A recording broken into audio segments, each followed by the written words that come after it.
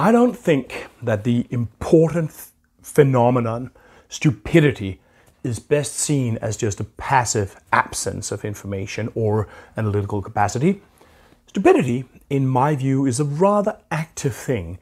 Active processes that erode understanding, typically by simplification or reduction, often in some combination with othering or judgmentalism or something like that.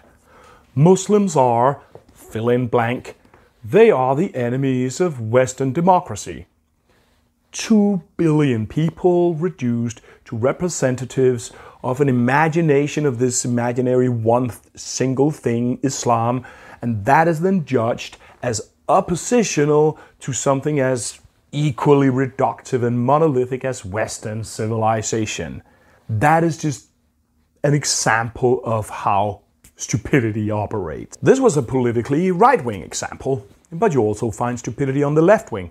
By the way, I think a significant part of the exchanges that you see play out on social media, they don't seem to be about anything else than basically stupidity processes that are basically breeding and spreading.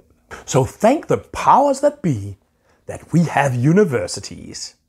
Don't we? Don't we? So here's a little story from my country, Denmark, about Danish stupidity really breeding and colonizing the university system.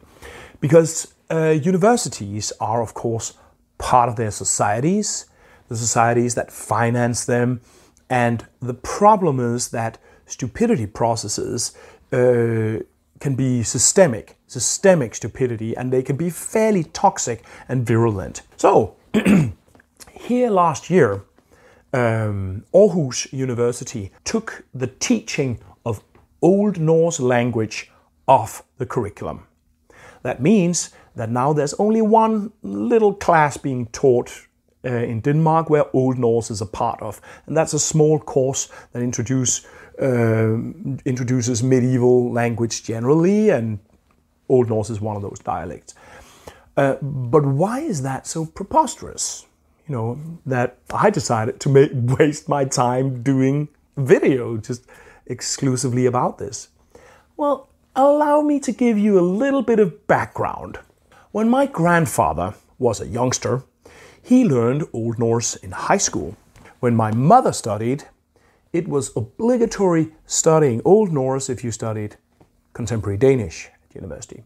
When I studied, many still chose it at the Danish study. But today, Old Norse, the Danish tongue, is all but no longer taught in Denmark. But this apparent decline in interest in the Viking past is playing out in a country which is passionately invested in its Norse past, right? Let me illustrate. Here is the Mimius Street neighborhood. It's not so far from where I live.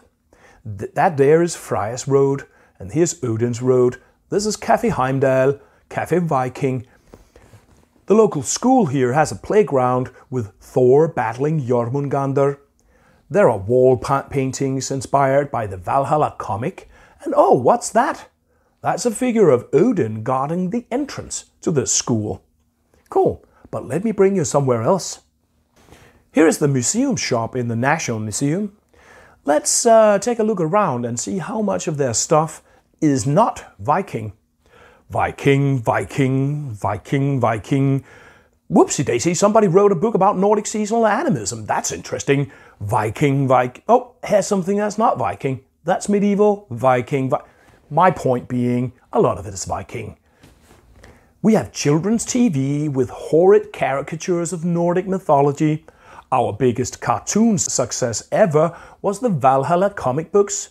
This is a country where the perhaps unhappy concept of Vikings was invented in the first place. Our earth is filled with shit from that period. It just flows up at us in a steady stream. The country was basically founded by a Viking dynasty, which is the distant ancestor of our present queen. Our passports have a Viking runestone in them. And dig this. Our main branch of Christianity actually considers the Edda to be the Old Testament of our people. I'm not making this up. However, outside this very marginal little course at the University of Copenhagen, in part looking at Old Norse, we have now been excluded from learning the texts, learning to read the texts of the people that we are so obsessed with. Why is that? Is it lack of funds? Well, they just built this thing here, a replica of a Viking hall, and that thing cost 75 million kroner. That would be about $10 million. They just donated another 25 million to some Viking museum somewhere, and it was decided to make a second version of the Viking ship, Skulelev 3. They already have one, but they just needed to get the latest marine archaeology discoveries updated and so on. So why not finance a whole crew of marine archaeology carpenters, experts splitting logs with handmade axes for ages to make another one? Now, it's not because I want to frown on these very fine initiatives. I'm just making the point here that it's probably not the money. So why is it? Why would it even occur that in this country, with rather high education levels, that the language of exactly the historical periods that we are so invested in gets erased out of the curriculum, almost? Denmark is the site of a sizable part of the Arna Magnian manuscript collection in Old Norse language, a UNESCO World Heritage treasure of human memory. A lot of it is about our direct ancestors. Closing Old Norse, the Danish tongue, in Denmark down compares to closing down the teaching of Latin in Rome. And as the Aarhus scholar Richard Cole explains on his blog, it is basically a result of systemic stupidity. Now, he's a little bit less testy than me when he talks about this stuff. He calls it a fully developed bureaucracy. Basically, Cole describes, when asking around, it appears that nobody actually really knows why the Danish tongue is barely taught in Denmark anymore. It just kind of flowed out of the system in some obscure way that nobody's able to manage or even dissect, let alone understand or decide anything about. The social system has become such a breeding ground for systemic stupidity that nobody even knows why it actually happened. I suspect that Danes deleting Old Norse from our collective memory and cultural knowledge possibly makes us a contender for the title of the currently stupidest culture on the planet. Perhaps not including groups of people who voted for Donald Trump or Jair Bolsonaro. But besides that, it almost seems intentional.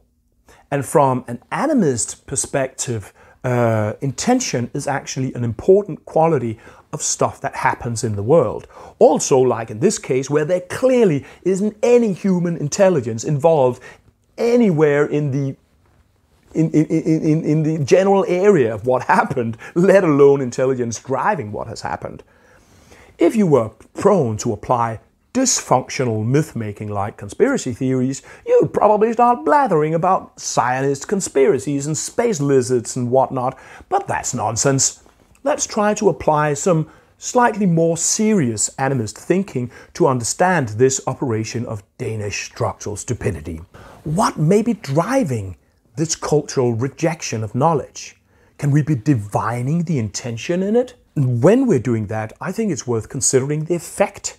What is the effect of this lobotomizing of this society's relation to the part of its past that is unquestionably the most invested in, right? I'm just going to throw out some thoughts here. First, it means that our notion of the pre-Christian past is now reduced to part nationalist nostalgia and part ridiculous children's TV. And of course, it also implies that cultural understanding is plummeting. we are getting stupider as a community. So stupidity expanding its territory could be seen as an intention in itself. Stupidity wants to colonize a chunk of southern Scandinavia. It also means that we lose out on contact with the distant other towards which we traditionally identify, right? When you think of it, it is conceptually quite challenging thing, for contemporary people to uphold the actually slightly crazy idea that we are Vikings. And I'm just going to quote a little bit from the opening of the Viking Age scholar Neil Price's famous work on Viking worldview here. Price, he asks us how we can understand the torch-carrying man who walked backwards round a funeral pyre, completely naked and with his fingers covering his anus, the herd of six-legged reindeer depicted on a wall covering, the armed women who worked a loom made of human body parts, the elderly Sami man who was buried in a Nordic woman's clothes, the men who could understand the howling of wolves, the women with raised swords who paced beneath trees of hanging bodies, the men who had sex with a slave girl and then strangled her as a formal sign of respect for their dead master, the woman buried with silver toe rings and a bag full of narcotics. And however you meddle around with it, this does tend to challenge identitarian notions, such as the nationalist idea that we are Vikings. Perhaps it even exposes it as complete nonsense, I don't know. So, if we close it down, it seems that it's not just any old brand of structural stupidity that we allow to colonize our culture. Seems that it might safeguard such notions, and thereby probably be a very specific brand of stupidity, nationalist stupidity. And if we look at the specific cultural material towards which we are severing our ties, then it's not only weird stuff. From an animist perspective, it seems difficult not to notice that this is the language that holds in it deeply relational perceptions of reality. And 1 generation from now, there might not be individuals in Denmark who are capable of reading the skaldic poetry, the ancient language whose web of semantic associations holds in it some weird, deep mystery of how the world was patterned together for those people. Now, I also have a little word to say about the infantilizing ridicule, by the way. This is historically one of the main tools of colonial oppression of animist worldviews. Accusing animists of being silly, uninformed children is basically one of the most important discourses with which Euromodernist colonizers have oppressed animists globally. As I have been speaking about elsewhere, casting animist knowledge as barbaric, infantile, and delusional is a main colonial power language that has also been turned inwards on Eurodescendants themselves. Right? We haven't experienced or been exposed to genocides and land thefts and structural racism and assimilations, but we have been subjected to the construction of a knowledge hierarchy. And in Denmark specifically, the idea of recovering the Norse worldview as infantile and ridiculous has weirdly run along very strongly as a counterpoint to this rather intense nationalist valorization of the Norse past, which characterizes this country. Humans are contradictory like that, perhaps particularly Danish humans. What do I know? So, the belief in Thor and Odin is not under current colonization, but the resistance to recovering, for instance, animist belief systems has a very long-standing tradition in Danish culture of being considered as silly and infantile, right? So summing up, I would say that the proliferation of structural stupidity in taking Old Norse of the curriculum in this way probably represents a cultural intention, a cultural agency towards nationalism, removing us from contact with the difficult to understand other towards which we have this identification going on. But this is matched with rejection and even ridicule of non-modern realities and the connection to land and other than human realities that this cultural space represents. So to people who live in countries that have traveled a little bit less down this road of structural stupidity, watch out. Stupidity never sleeps. This is the age of Twitter, TikTok, Donald Trump, and Snapchat. Midgard is under immediate threat of being run over, basically, by ranting, screaming trolls of stupidity that we have lost contact with, and therefore they're becoming destructive. A slightly more complex point that I'm talking about in another video. Traditional knowledge seems to suggest that we engage chaotic dynamisms, not just reject them as we build dynamic, well-functioning, harmonious existence. But I would also encourage people out there to take ownership. I know a couple of scholars who basically realized that you don't really get to study as an early career scholar in present universities. So what they did was they got themselves nighttime jobs where they're paid to sit in a chair and sit guard over something and read books. And I'm trying to do something similar myself, make an economic setup where I can actually study. It hasn't really happened yet, but I hope that I will be getting there. And that, I think, is the future of scholarship. It's not struggling to get a publication list that will squeeze you up from a position of flexploitation to a position of new public management that will be deleted anyway the next time some new capitalist politicians have a raid at your institution. It's individual learning and public intellectuals producing reflections directly into public space. That is the future of academia. But man, it would be good if the most important part of our public system was able to stand up against public stupidity and not do stuff like cross the Danish tongue of the curriculum in Denmark. So, as a little bit of a Bible reading, a homage to generations of learning Old Norse, and perhaps as an averting invocation against the mounting stupidity, I'm just going to read the first word that I clearly remember reading in Old Norse. In my mother's old reading book that she passed to me when I was about 15 years and first started expressing interest and started learning by myself. It is the lucid, beautifully simple language of Snorri Sturluson describing Thor's voyage to Utgarðaloki. Það upphav þetta máls, að Thor fór með hafra sína og reið, og með honum sá oss Loki kallaður. Koma þeir að kveldi til einsbúanda, og fá þar nattstað.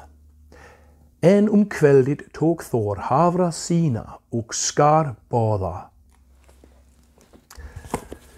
Isn't it beautiful? And yes, thank you very much for listening, and see you around.